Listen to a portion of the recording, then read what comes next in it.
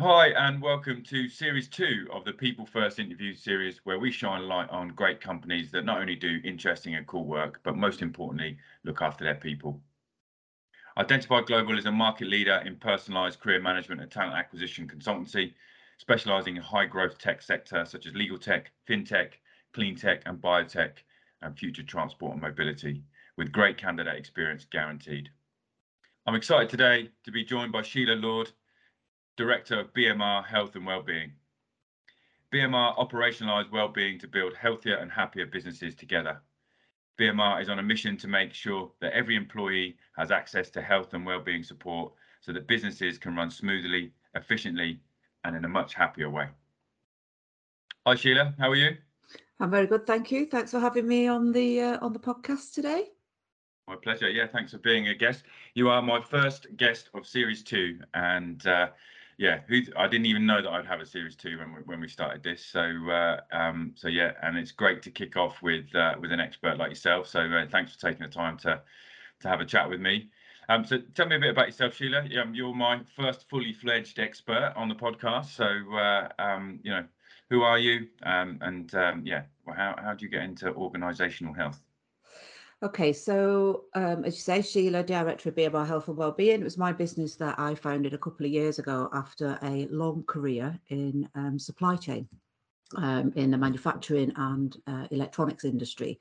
And I'd worked in that industry in kind of for quite a long period of time in two different organisations with two very different leadership and management styles, two very different cultures. The first one was, I had a boss who was like a bear with a sore head, but he was brilliant, great leader, very big character, very high standards, but my goodness, did he inspire us all to do a really, really good job. And then the other environment I worked in was very toxic, very competitive, everybody up against each other. It was a very sales-driven environment, a lot of lack of trust, and all based on who was bringing in the best numbers at that point in time. So the culture just went, and the behaviours were up and down all the time, and it was every man for himself, really. Yeah. And I'd kind of, as a manager myself, I'd worked myself up through the ranks. So, I'd started very much in the purchasing department, answering the phone, being this mild, meek, not that you'd think it these days, but this mild, meek young girl that was so terrified to answer the phones. I was so shy, to eventually becoming ops director. But during that time, I had no training as such on how to manage people. I got to where it's a thing that we see all the time. You get to where you get because you're good at a particular job and you moved up, and then over time you gather people and you gather responsibilities, and the training that goes with that it's either not there or it comes very reactively. So my fabulous boss back up in Manchester at the time was always sending me on interpersonal skills courses because believe me, I've been there, I've done that, and I've done everything wrong when it comes to people management. So yeah, having kind of left my last environment and decided that actually it's potluck when you go into a business. Do you get what it says on the tin? Does the company really truly reflect the values that they speak about? And I think having more companies talking about the values is a bit of a newer trend. And I just thought, I don't want to be walking into an environment where I'm not sure what I'm going to get. So I'm going to work for myself. And what I'm going to do is try and be the difference that I want to see in businesses, and help them to create healthy cultures and Yeah. healthy work environments where work is good for people, not making them ill. Yeah, that's interesting because you're absolutely right. In most organisations, you tend to get two types of managers: those that care about people, and those that have just been good at their job and have been elevated into those positions. And as the saying goes, people don't leave companies; they leave managers. And you're one of you're on that pathway of I actually care, and obviously you've been you've had someone who's also cared and given you the platform to develop and yeah, move into those right environments. And yeah, there's so many people that certainly I've come across, certainly in sales environments, where you're a top biller, so therefore you must be good. So what we want is people to look and feel like you, and those managers aren't always well, they're not. They don't want to be managers first and foremost. They tend to be quite selfish, Mm. and actually, like you say, they tend to take the extra money because they want the extra money rather than the extra responsibility or the custodianship of people, um, and um, and yeah, you get that balance, don't you? Where you get people that are really great managers that are just not very good at the job, and or at that particular job, and so it's really hard to find that right area, isn't it? That right balance. It is, and it's like you say, what do we want from our managers? Are we promoting somebody because they're a good salesperson? Like you say, they're not interested in having responsibility for other people. They're not interested in teaching somebody how to do what they do well because they want to shine all the time and they want to be bringing those sales in. They want to be bringing those commissions in. So you will have that very driven, and that's great. We need those different skill sets in an organization for a business to thrive. But we don't need all those skill sets, and it will be very difficult to find all those skill sets in one person. Yeah. So it's recognizing and understanding what people are good at and creating a work environment that plays to people's strengths. So we have got people, good people managers, being a manager is like being a parent, Yeah. we're there to nurture and to develop and to show people the way. So, those people that have those natural skill sets, it's best to nurture them and recognize what people are good at. So yeah, it's I think it's overlooked, isn't it? Well, I mean, in an ideal world, you'd have a combination of all of those people in your business. Top billers or people that are experts at their job, great leaders. But you don't always have that luxury of having multiple people in your team or environments to do that. So, can can great leaders be developed, or do you think that is that a trait that's sort of that's in you from day one? I think we've all kind of got our personalities, we've got our traits, we've got kind of, our core personality traits, our mid ones, we can take all these personality tests and all the rest of it.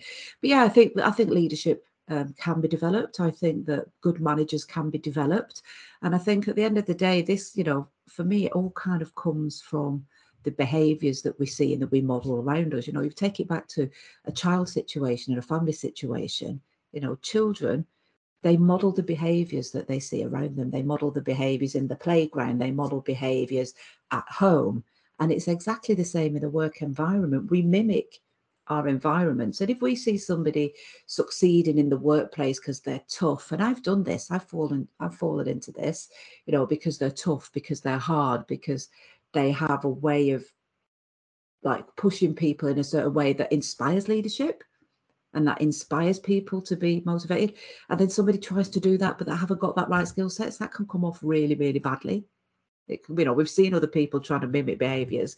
And then there are some people that can just do that. But I think with the right development, with the right support, with the right training, with the modeling of the right behaviors, it is possible to be able to do that. Yeah, absolutely.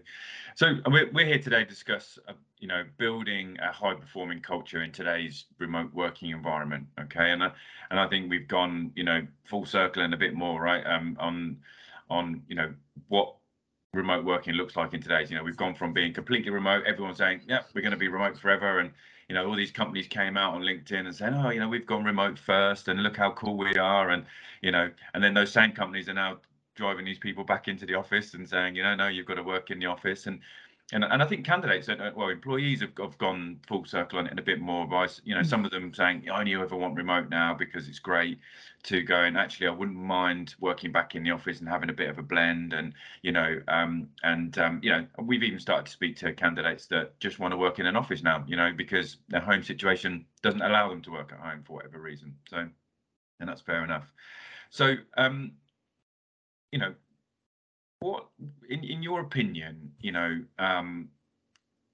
you think the office environment has a place for maintaining that culture? Is the office a pivotal part to having a culture in a business environment? I think it depends very much on the business. I think it's a very individual person response, and it's a very much an individual business response. So as you say, there's so many people have so many different needs and variations. For a lot of people, work is a sanctuary, it's a safe place of work, and for others, kind of not having that commute. I know for me personally, I had a 4-hour round trip commute. Now in 4 hours I could have seen my child, taken him to school, done at least 2 hours of extra work, walked my dog, you know, done some exercise. There are lots of other things I can do in 4 hours rather than looking at somebody's exhaust pipe. So I just don't think there is a single answer for all businesses. I think that businesses need to look at what it is, what are the needs of the staff, what are the needs of the organisation, do we have to be in there? And I think the most important thing is that we need to consult with our employees and have a say, because if we've got happy and engaged employees and we can meet the needs of the business with the needs of the staff, then we're on to a winner. And I think this is the thing that gets overlooked so much, is that we don't often consult, listen and respond to what we're being told by our employees. We may ask, we may listen, but then we fail to often consult and agree together what is going to what's going to be the right thing to move forward. And you're absolutely right. I'm hearing horror stories of employers that have not just survived the pandemic, they've thrived and actually been better when people have been 100% working from home, and they are now forcing people back into the office, pushing for 5 days a week, not even any flexible working. No. And the morale is just going down and down and down, putting spyware onto laptops because they're now showing that they're not trusting people to have that level of autonomy of working from home. And it then starts to create these really toxic work cultures.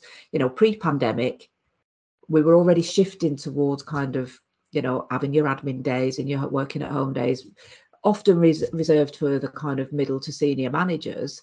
But I think that, this pandemic has now driven that forward in terms of progress a good 5 or 10 years.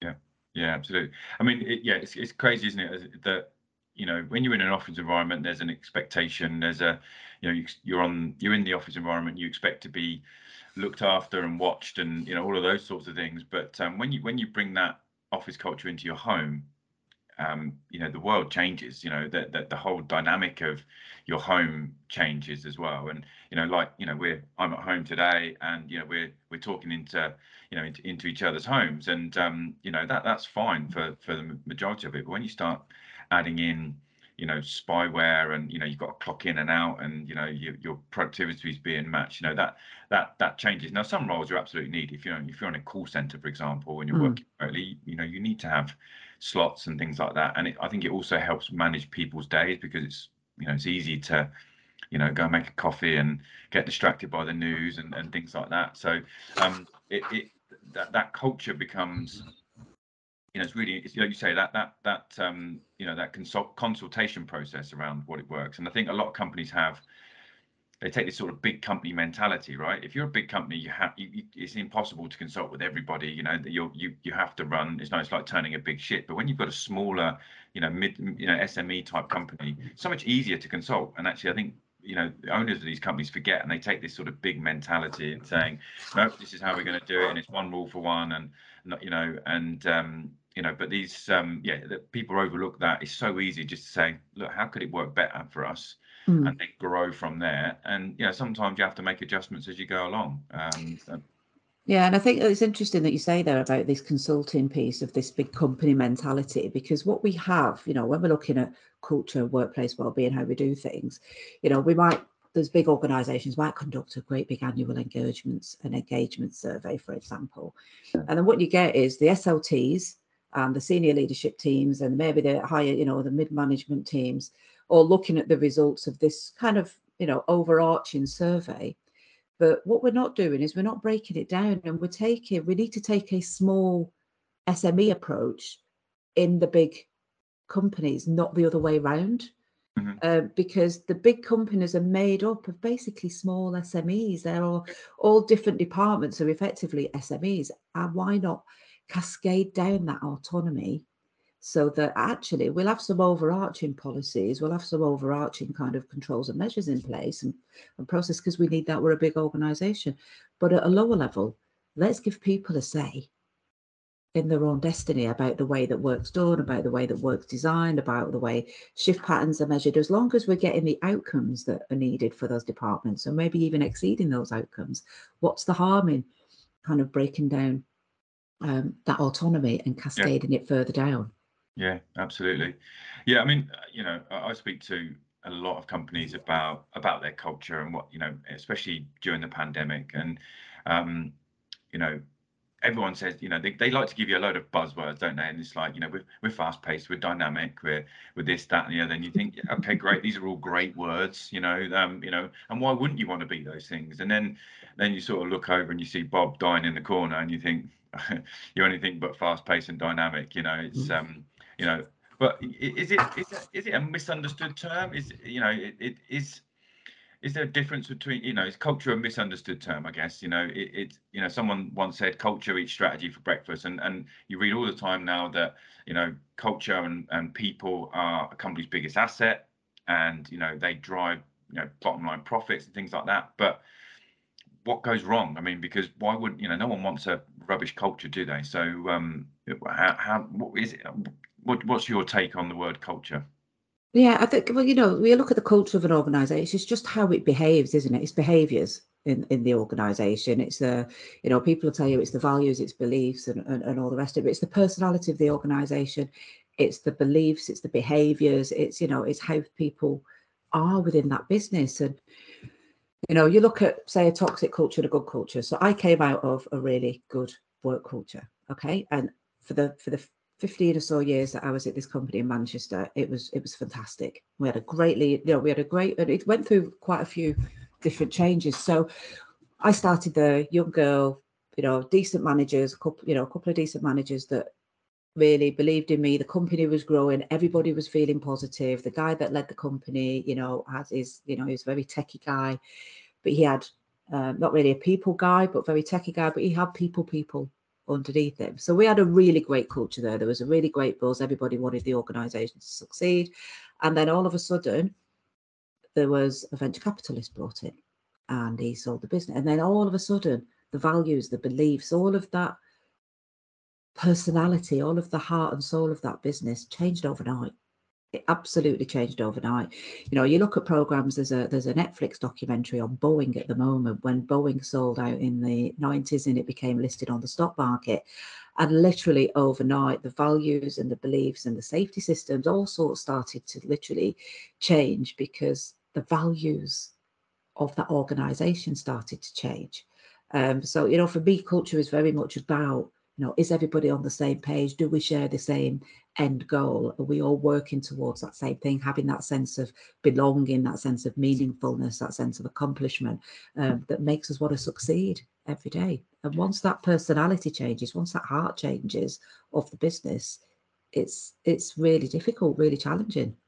It's interesting because, you could argue that nothing's really changed there. Like, only if just something, maybe the direction, or but the people are still the same, right? So it's almost like something's gone wrong with something's clicked differently with the people, right? Unless you start bringing in the wrong people. I mean, I often say that there isn't such thing as a bad company or a bad person. There's just a bad connection.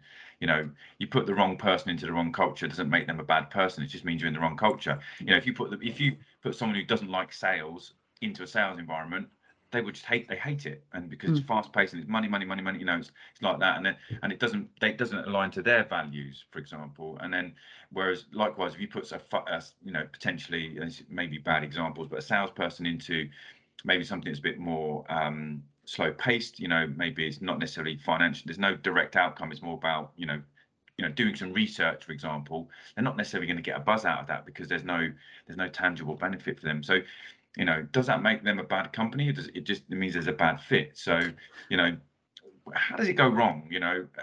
I mean, I know you talk about there's been a change in the ownership, but surely everyone wants a good culture. So how do you get a bad culture in that sense? I think it aligns, going back to what we said before about the different values, so you might work for a lot. So taking Boeing, because I watched that documentary recently, everybody in Boeing, when it was kind of, in its early days and it was starting to grow and they were producing all these fantastic aeroplanes, there was a real sense of pride in the organization. It was all around the quality, the engineering, the precision. Everybody had this sense of meaningfulness in Bowen's, this real sense of family, this real sense of belonging. Yeah.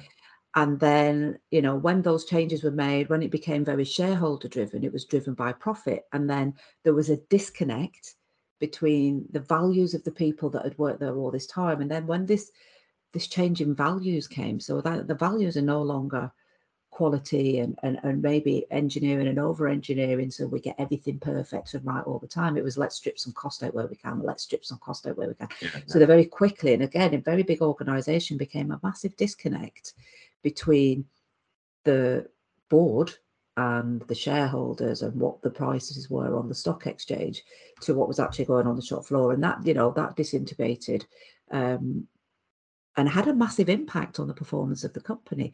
So I think it's, you know, we try to overcomplicate it, but, you know, there's a shift in values. There's a shift in what it is that makes us get up and go to work and go to bed and get out of bed every day. So I can imagine this happens quite a lot in organizations, whether it's a changing board, changing ownership, changing manager, you know, and culture, you know, as we said earlier, you know, change. So how do you then work with companies to get it right? You know, what's the well, not asking you to give away your secret, but you know, how do you help organizations get it right, whether it's a changing culture or whether it's just, you know, implementing a culture maybe, and yeah, how does BMR help them do that? Yeah, I don't say implementing a culture. I think what we try to do, you know, what we hope we do successfully, is to give organizations a framework of how they should be working with and created workplaces that people want to be a part of. Okay, so, you know, if you've got a really toxic work environment, there's definitely some serious work to be done there, and there'll be a different, you know, there'll be a culture fit, there'll be a people organization fit, you know, and there's a lot more work to get through there. But essentially, people, and I always remember this, you know, out of all the different interpersonal skills courses I was sent on over the years, you know, and I, you know, people are who they are, and, you know, very, you know, play to people's strengths and what have you. But I always remember somebody saying to me once, Sheila, people that work for you do not get up in the morning to come into the office to do a bad job that really winds you up just to naff you off. I'll use that word instead of the other word I was told. Just to do that. They don't do that. Nobody gets up to come to work to do a bad job. Well, very rarely, just with the sole intention of making the boss unhappy. And once I understood that, and that sounds like a really simple thing to say, but once I understood that nobody comes to work to do a bad job, we all want to take a sense of meaningfulness, a sense of pride, in what we're doing. We all want to feel that what we're actually doing contributes to the bigger picture, and we all want to feel like we belong, that we're part of something. What we do when we're working with organizations is we provide the support and the training and the education about, you know, if we just, and it seems really simple, but if we just have these tools that we have, that we can create these pathways, these communication, so that we can create an environment of basically of psychological safety. What we're looking to do is to create a workspace or workplace, different departments that all feel that they have a voice. They all feel that they can contribute to the organization, that they can speak up, that we've got this, what we call psychological safety in the workplace, where people can speak up without fear of, you know, being not considered for that promotion the next time around because we said something that wasn't in line with the company's direction or the company's values, or they said something and they were shot down by somebody who was, you know, a manager that didn't have great people skills and made them feel stupid, so that person never spoke up again but had a lot to offer. And it's about working with organizations so that we can break that down and create these really psychologically safe workspaces. And a lot of that comes through working with the managers, working, you know, identifying what are the underlying issues within the organisation. So we've got tools that we can use to do that. And then really getting that out in the open and having open conversations and breaking that down from this big, I'm the boss, it's me that needs to tell you what the solution is to all of these problems, to I'm your manager, I'm here to help and support you. Tell me what it is that you need from me, and I'll tell you if that's possible.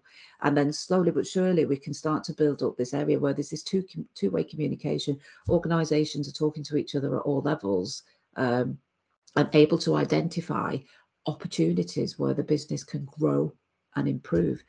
And, you know, a lot of organisations, we hear talk about workplace wellbeing, we hear talk about workplace mental health, we hear talk about culture, but it all kind of comes into the same thing. It's about very much getting back to having this human-centric approach.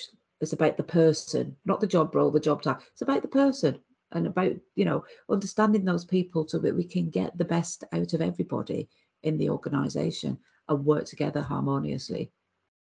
Yeah, I mean, psychological safety. You know, we hear a lot, and you know, I talk to a lot of business owners, and you know, when we talk about, you know, what do you do for mental health, they'll flash some sort of, you know, perk box, you know, offering, and which is great, but it's often seen as a bit of a sort of, you know, organisations, I guess, are fearful. Certainly, I've heard this about creating this sort of crash environment, right? And it's like, Absolutely. you know, it's just a bit, you know, it's all a bit woolly, and, you know, we're all sitting around, you know, hugging each other and sharing our thoughts and feelings, but no work's getting done. So, you know, what the I would. benefits? So how do you sell this to an organization? What, you know, apart from having happy people, and look, we understand it's pretty obvious you've got happy people, but trust me, I've worked with some really happy people and they don't do any work, right? So, you know, Yeah. so yeah, where's the benefit? What are the benefits? Yeah, I mean, you're right. You know, a lot of organisations, we do the fluffy stuff. We can sit round all dancing, kumbaya, and all the rest of it. You know, we do all the fluffy stuff. And I think with organisations, you know, we've got to be sensible here. We are businesses, yeah, and we've got Yeah. work to do, and we haven't got time all the time to sit around and be in all kumbaya. A good culture, good workplace wellbeing isn't anything to do with that.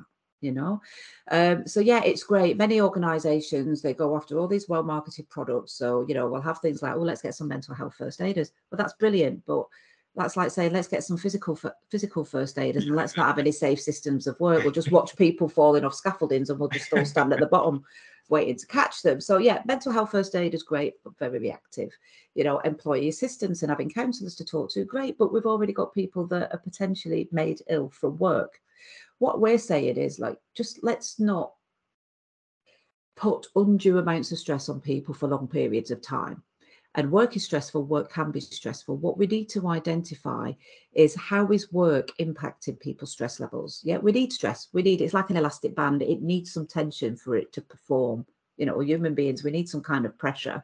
But it's when that pressure becomes prolonged over long periods of time, like if you're stretching an elastic band, eventually that level of tension, keep that level of, you know, acceptable levels of pressure, stress, whatever that may be, but make sure that people aren't breaking as a result of work. So we provide them with frameworks and with tools that we can put in place to enable conversations with employees. Let's look at the areas of work and work design that are contributing to people becoming highly stressed as a result of work.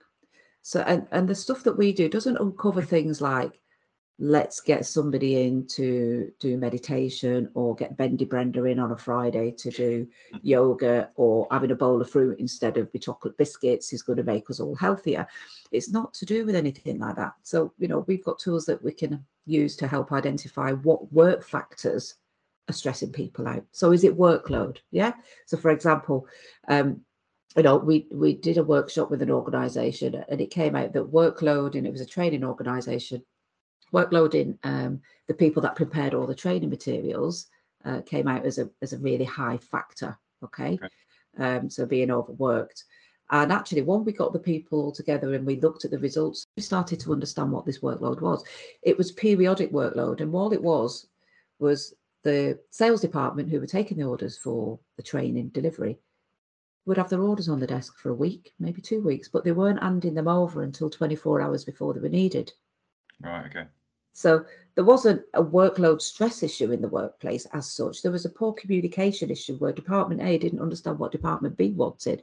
And the simple solution was an agreed service level between the two of them. But if you handed it over within this amount of time, you would get it in this amount of days, and it wouldn't cause us any stress. And I think over time, the last 5 to 8 years, there's been too much emphasis put on making individuals feel happy at work, yeah, by giving them perk boxes or a duvet day or whatever, yeah, We wouldn't need duvet days if and these other stress relievers necessarily. And I'm being very simplistic here. Yeah. If we weren't getting made stressed as a result of work. So I would much rather somebody address the work factor that was making, like, I don't get that passed over to me in time. Sort that out, and I'm not stressed. Sort out the fact that I've got to go through 5 signatures to get a pen out of the stationery cupboard. Yeah. Sort the process out that's causing me stress, then my stress goes away. So let's focus on the design of work and the way that work is done to make it less stressful. And if we're looking at that, so taking that example of the pen, how long, does it take me to get a pen? When I worked in manufacturing, we did some lean improvement, business improvement techniques. So yeah, that type of stuff for the warehouse. And people in the warehouse were stressed. We've got too much work on. We've got too much work. And I was like, we need more temps. We need more temps. We need more temps. And we worked with them, and we got the video cameras out, and we'd done the little string diagrams and the spaghetti diagrams of them. They'd one printer service in the whole warehouse. Yeah. But people were printing out dispatch notes all day long. The printer was on the other side of the warehouse, and you could just see where all of this time. So it wasn't that they were stressed. They were stressed as a result of the way work was designed. Yeah. When we worked with them, when we showed them the videos back, when they could see what was going on, we did some really simple things. Everybody had a tool belt. Everybody had a printer. Everybody had a label printer. It cost us a few £1,000s, but it saved us a hell of a lot of money in temps. Yeah. It made us a hell of a lot more efficient. And then when we had some natural attrition, we actually ended up being overstaffed in the warehouse because we didn't need that many people because we were working more efficiently. So, if we look at this from a work factors and a work design and a work-based approach, actually, once people have more of a say in the direction of the job and the way that work's being done, it becomes more productive. They become naturally just happier. And I don't mean in a happy clappy kind of way, just more happier at work. And I think we need to take some of the fluff out of it and just get back to practicalities, which is if the way that we do work is less stressful, we're going to do work better and be more productive. We're going to feel less like staying at home and sneak, kind of curling up under the duvet, and more like getting on with our jobs because we feel like we've got more control. Yeah, I love it. And well, like you said earlier, so it's about that consultation period. And actually, it's I think it's an important point there about being less stressed as opposed to more happier. Because I think often everyone feels like they have to throw things at people to keep them happy, as opposed to reducing their stress. And I think there's a difference, isn't there, between a massive difference, massive difference. And that's what we do. So, you said it right at the very beginning, and, I think to put it into context, it's operationalizing well-being. Yeah. You don't kind of just go, oh, how do we keep our customers happy? Oh, we'll throw a perk box at them. You wouldn't do that. Yeah. What would you do? You'd give them what they want when they want it at the right, all the right price, and all this that we do with customers. But what we do with customers, the point I'm trying to make here is that it's operationalized. The way that we do customer satisfaction, customer service, products, quality products, it's operationalized in the way that we do business. And we need to do the same with the well-being of our people. They're not, we've come to the point where we recognize that we don't own people. Yeah. They're not our commodities. They're not our assets. These are human beings, not human doings. Yeah. They work for us and they do stuff for us. But at the end of the day, they're human beings that just want to be consulted and treated with respect and be able to get on with the job that they've been employed to do. Yeah. So we need to make it as simple as possible and as efficient and as effective as possible to do that. And the other way that we're going to do that is looking at applying this model of constantly evaluating the work environment, taking things like we did in the warehouse. Yeah, that's no different. I'm not, we looked at the operations of the warehouse to create a work environment that was more conducive to people working without being completely stressed all the time, giving them the right tools, the right resources, the right training. It's about work. It's not about people as such, Yes, people carry out the job, but create good work. You won't make people ill. So with that in mind, I guess it's then probably even more effective in today's remote working environment, right? So you're talking about a factory situation, or where you can watch what's going on. You can't necessarily do that, without within the boundaries of not spying on people, but speaking to people and asking them, what's going on, why have they become less efficient at home, or what's going on, what's stopping them from working, doing those sorts of engagements and consulting and talking to people is probably just as effective, and if not more effective, in a remote working environment. Absolutely. Even things like, what makes you stressed in a remote work environment? Well, giving me a perk box isn't going to fix the fact that my back's killing me because I'm crouched over at the dining room table. So have you spoke to anybody? How is your comfort at home? Have you got the right things in the home environment that you need to have? Is your Wi-Fi strong enough? There's just such a mass of stuff that we need to be doing with all of this flexible working, and it's just making sure, do we have the right tools, equipment, environment, resources to do the job that we're doing? The only way we're going to know that is to ask people and to consult people. I see far too often HR teams or managers or whoever, all with the best of intention, making decisions on behalf of people that they've not even spoken to. Oh, I've got a really good idea, we're going to do this. I've got a really good idea. If I've got a bad back from sitting on my dining table on a dining chair with no cushion on it all day,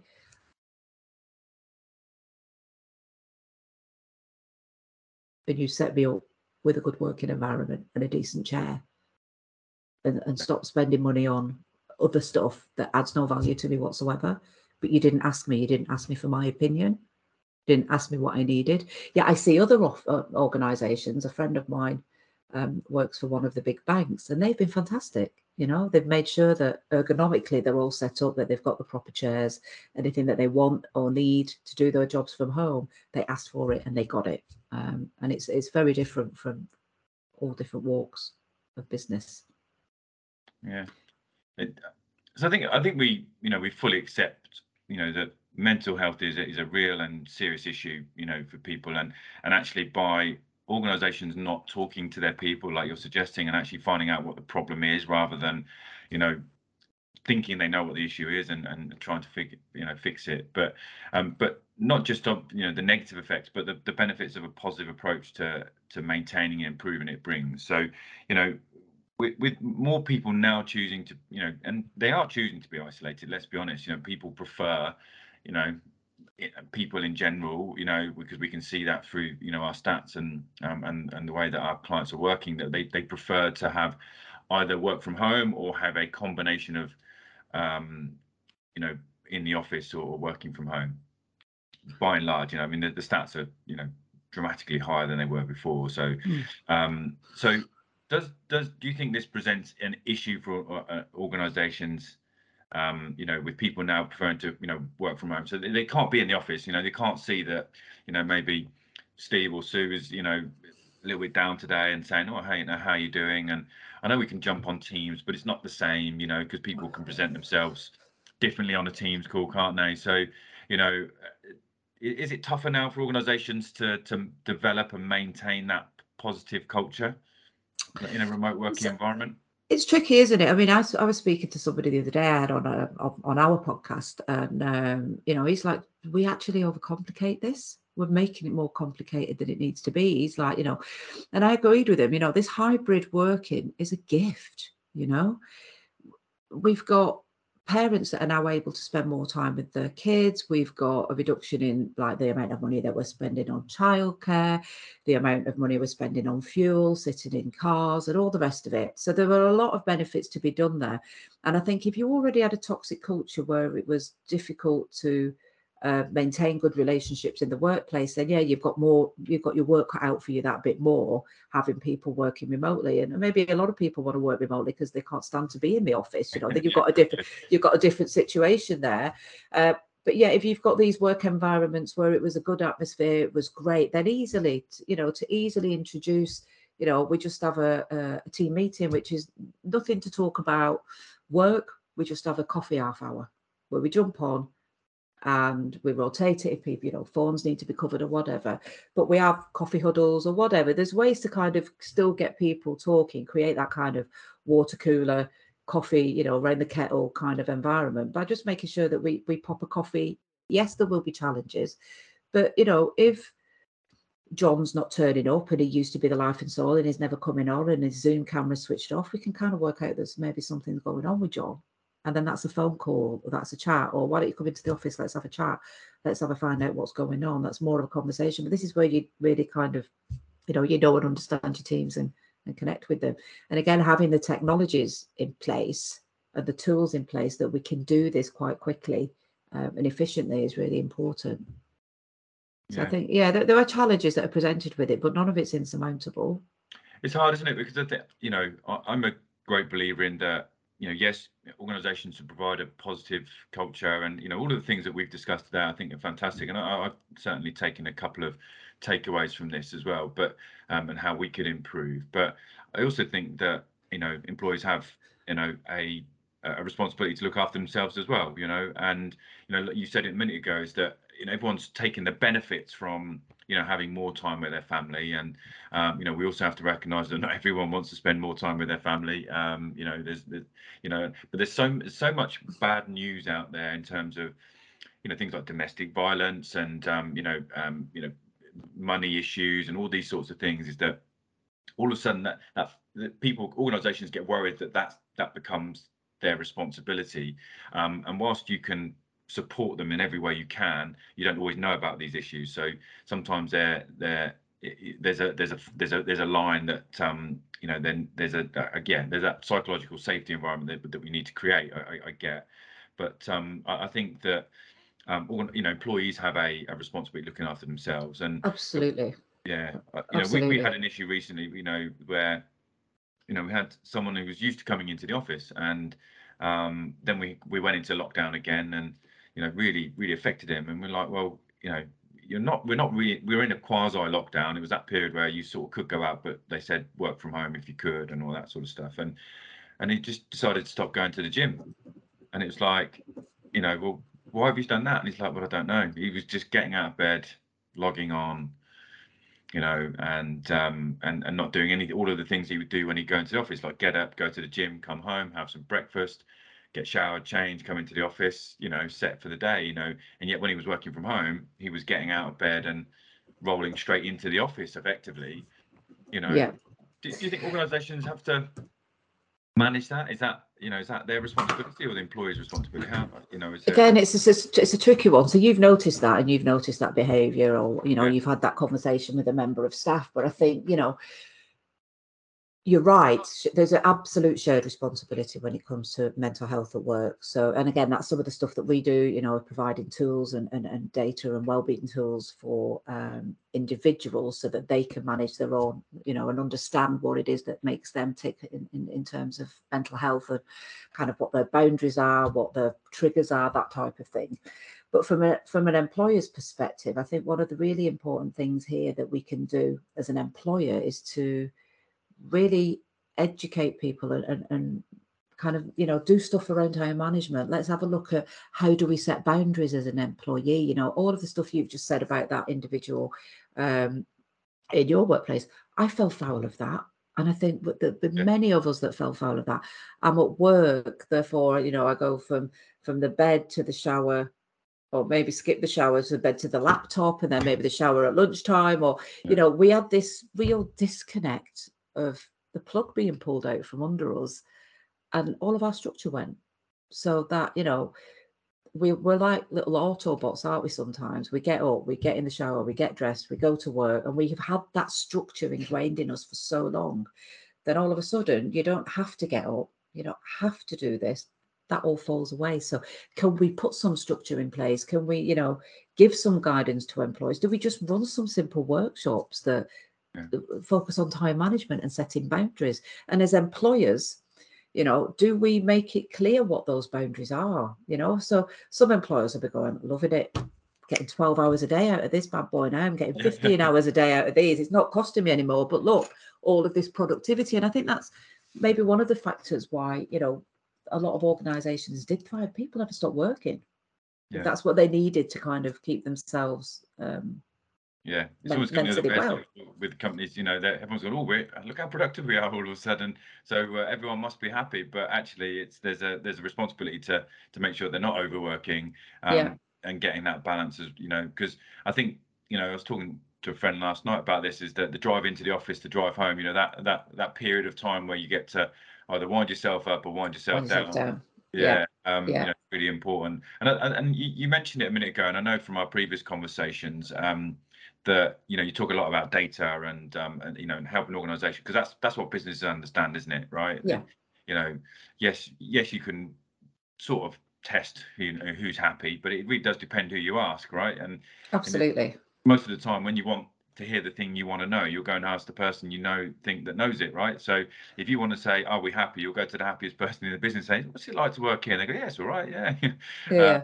but you talk a lot about data and helping organisations understand that. So where do you start by understanding if you've got a good or bad culture, and where to fix it? I mean, we talked about engagement, but how do you do it? Yeah, so there's lots of tools. So one of the things that employers need to do, they need to look at. They have this duty of care to keep employees safe, okay? And that duty of care isn't just physically safe, but it's the health and welfare of employees. And that's kind of in the past, things like welfare of employees, making sure you've got enough toilets for everybody and all the rest of it, because there was nothing else really around that health bit, and there was a bit of a lack of an understanding that employers needed to look at mental health risk and psychological health risk of staff, and that's kind of what we help with. So you can have survey tools, and there's shed loads of them, and people have been surveyed to death, okay, over the years. And the reason they've been surveyed to death, they've been asked loads and loads of questions and given no feedback, no input, not seeing any change. So what's the point? Yeah. And then when they're asked questions, they may be asked to describe how work is. Do you have a busy day? Do you have tight deadlines? These types of questions, which, we've all got busy days. That's, we've all that. But what we do is we ask everybody in the organisation, how did these different areas of work impact you? So workload, autonomy, clarity in your role, management support, co-worker support, harassment, bullying, sexual harassment, whatever it may be. But we look at these kind of key work factors that impact people. And what we're not saying to them is like, is work like this? We're saying, does this happen in kind of your work? Do you feel this happens in your workplace, and to the point that it impacts your well-being? Yeah. And if it does impact your well-being, how often does that happen, and how long does it last for? So we're not just asking a generic question about how work is. We're asking, over the last few months, in the last 3 months, how has this particular factor of work impacted your well-being? If it's not impacted you, great, brilliant, let's jog on, we'll find out about the next thing. But then what we're able to do based on the impact, the severity and duration to an individual's well-being, we're able to identify those key hotspots of areas that we need to focus in on for improvement. And then we're able to break that down. Remember, we talked before about kind of big company mentality, and then SMEs, but we're able to break that down regardless of the size of the organization into work groups. So it could be by department, and it could be by job role, or it could be by shift patterns, to understand, because what's going on in one part of the business will be very different to what's going on in another part of the business. If you're multi-sited, your Manchester office might be thriving, and they've got very little going on that's impacting well-being. But in your London office, that might be the opposite picture. So we're able to identify hotspots that are both positive and negative. Okay. And then use that information. It's not giving us the answers, but it's just saying these are the areas that we need to focus in on. And at that point, the people that have been asked to contribute to the survey are asked to contribute to the solutions and the follow-up from the survey.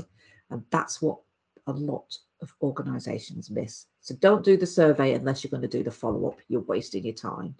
But then when you do the follow-up, you get the input, what is it that was the issue? Oh, it was, I don't know, like we did with the teams, with the training company, it was the workload. Well, what is the problem with the workload? Oh, well, it's actually this. So actually, what's the solution? Can we do that? Yes, we can. Brilliant. Let's get it done. You've engaged, you've asked, you've engaged, you've consulted, and you've acted. Yeah. And then what we're able to do is to go back, repeat that, because this is all about this kind of continuous improvement model. Repeat that and then compare, did that have the desired effect? Does the data show us that that got better 6 months down the line or 12 months down the line? And actually there wouldn't be just one kind of action plan going on with different with one, you know, set of improvements for the organization. There will be multiple improvement plans going on in different levels of the organization, different departments, different areas, because this needs a kind of each department has their own stress factors. Yeah. So sales would be completely different to production. You know, we don't go in a factory that's really noisy, that's got loads of noisy machinery, and give everybody a pair of ear defenders to protect us against noise regs. We don't. It would be just stupid. But yet we do that with mental health. Yeah. Oh, we've got a toxic work culture. Well, I'll tell you what, we could all have a generic approach rather than getting under the bonnet. And a lot of the time, a lot of organisations don't want to get under the bonnet. They don't want to know there's a dead body in the box. Yeah. But actually, that dead body's going to start stinking at some point. So you're going to have to. And yeah, a lot of other organisations that we speak to, when the penny drops, they realise it's not just a case of mental health first aiders. We need to do something wider to, as I said before, to operationalise it and bring it into the way that we do work every single day. Yeah. And do you think that, you know, it seems like, can that apply to the same in a remote working environment? It's exactly the same, you know, how you go about recognizing that culture, but good or bad, you know, in a remote working environment. You know, some organizations are completely remote now, so, you know, the same thing applies. Yeah, you can use the tools in exactly the same way. There's obviously going to be more work in terms of the communication and change management, and you need to have project teams in place for this. It needs to be part of somebody's job role, somebody's responsibility, and this is what I mean when I talk about operationalizing it. You know, I see so many organizations send, for example, mental health first aiders to us for training, and one of the questions we'll ask them is, so how were you recruited for this process? I'll put my hand up when they ask for volunteers for first aiders. Okay, how did you get your actual day job? I went through an interview process. Okay, as an employer, by putting mental health first aiders into your organisation, you're actually introducing more potential risk into your business, because you're giving people that have been on a 2-day training course responsibility for looking after other people's mental health. If you think about what you're trying to do, but you didn't take them through a recruitment process. You didn't look at the reasons for wanting to do that. Normally people volunteer because they've got a trigger of some kind in their own personal life that's made them want to help other people. You've given them no scope of what the role entails. You've given them no procedure to go with it. So what happens if somebody presents to them with suicidal thoughts? As an organisation, what structure have you put in place? What reporting? You know, we'll get somebody who's been on our courses, and 2 days later they'll ring up, oh, such and such has happened, I don't know what to do, because there's no process to back it up in the organisation. So, you know, this stuff, you know, culture, workplaces, making work good for people, it just can't be done as a dip in and dip out. We have to operationalise it, and we need to take it seriously. It needs to be in job roles, it needs to be in job responsibilities, it needs to be in the way that we communicate with our staff, and it needs to have the same level of focus, the same boardroom attention that profits get, and that quality gets, and that products and services get, because it's as vital to your business as all of those other things, you know. And if you've got high levels of staff attrition, if you've got people leaving your business because it's a toxic environment, you know, they're in and they're out, you know, it's costing you money. A lot of money. I mean, you, as a recruitment company, you probably, you know, that's probably good for you, but not necessarily in that way, but yeah. But yeah, you know, it is costing people a lot of money, and you know, and it's organisations have to pause, reflect, and take that time to really understand the impact of what this is costing them, because although it's not always completely transparent on the balance sheet or in the P&L, once they start to look and unearth these numbers, they can be pretty horrific and pretty scary. Pay for wellbeing programs 10 times over. Yeah, which is was going to be my next question. Is that I think companies spend a lot of money on healthcare and private healthcare and mental health wellbeing programs, perk box programs, whatever they look like. There's loads of them out there. And it's almost like a box ticking exercise to a lot of organisations. Not everyone, because some of them really do care about their people, but it's they're investing in their people as opposed to maybe solving the problem. Which again, it seems crazy when you think of it from a business perspective. Anything else in a business, you'd fix it, wouldn't you? Absolutely. And yeah. I always use the analogy because I come from a manufacturing background. If we had a production line and at the end of the production line, products were coming off that weren't quite up to par, we wouldn't go and employ a team of widget fixers. We would get an engineer to look at the machine, to engineer, to identify the root cause, and then we would look at a way to engineer the problem away. Yet when it comes to workplace mental health, we employ a team of widget fixers, and the people are the widgets. Yeah, I think, and you said it again a minute ago. I posted about this recently as well about that mental health and well-being should be a boardroom objective as opposed to much like even cybersecurity is taking a while to get that to become a boardroom objective, and having a person that represented that on the board. So clearly we understand the value of happy employees and productive employees and things like that. So why wouldn't you have someone that's focused on maintaining that, and an expert, like you say, not just someone who's been on a boot camp for the weekend and become an expert all of a sudden. So do you have any tips or beyond sort of how can organizations kickstart and start moving in the right direction, and couple of maybe top 3 tips for helping organizations develop that positive environment and culture to start improving themselves before maybe engaging someone like yourself? I think it's a very it's a very broad kind of question to answer, but I think in the past, where we've ended up today with workplace wellbeing is because people haven't really known where to look. There's been like, oh, there's a mental health first aid and there's a reward recognition here and there's a gym membership there. So we've all tried to do the right thing. We've all tried to find what is the right thing that we need to do, but we've missed the point in so much as it needs to be part and parcel of the fabric of the way that we do business and operationalize and stuff. So we know flexible work's going to become permanent. Hybrid working is here to stay. People want to feel recognised and rewarded, for what it is that they're doing, and feel connected to their organisation, to the values of their organisation, to the business and what it is that they're doing. And I think we need to stop ticking boxes when it comes to workplace mental health and culture. We need to stop talking the talk and we need to start taking action. And I think the biggest thing for me is that there's so much out there now, so much out there. And, we've had the release of an ISO standard.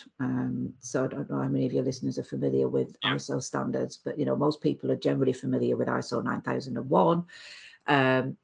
And there's been now a standard brought out that looks at exactly this subject matter. So we're talking about psychological health and safety, looking at the risk factors. What are the areas that have potential to cause employees to become stressed? And we fix that and resolve how work is done, and make work better for us, rather than waiting for people to become ill.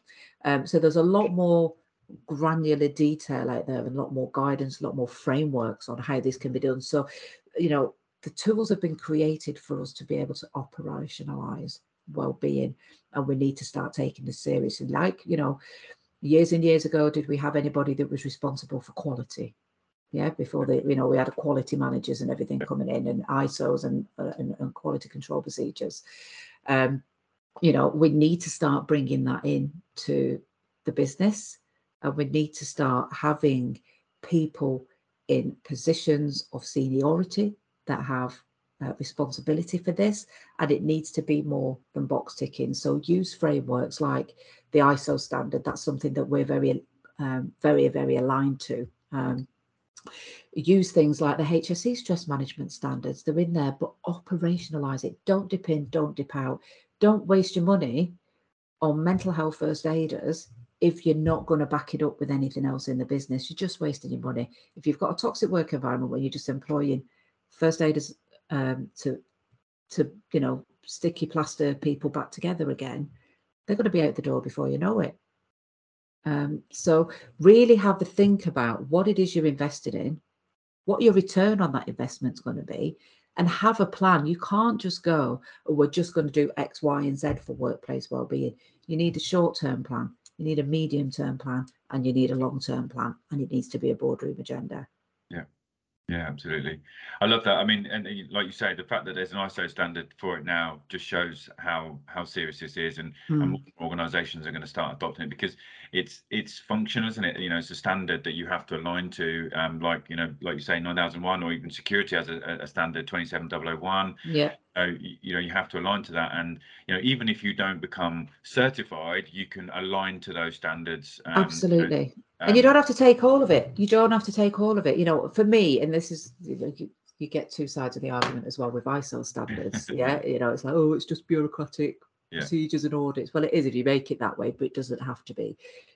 This framework has been put together by over 70 different countries. Mental health experts represented across the globe have put this together with the best in practice from the Canadian standards, from the UK standards, from the Australian standards. It's all been developed. All the hard work has been done for organisations. And then there's organisations like myself that can help you to adopt this standard. We've got the tools, we've got the frameworks that we can do this in a really simple way.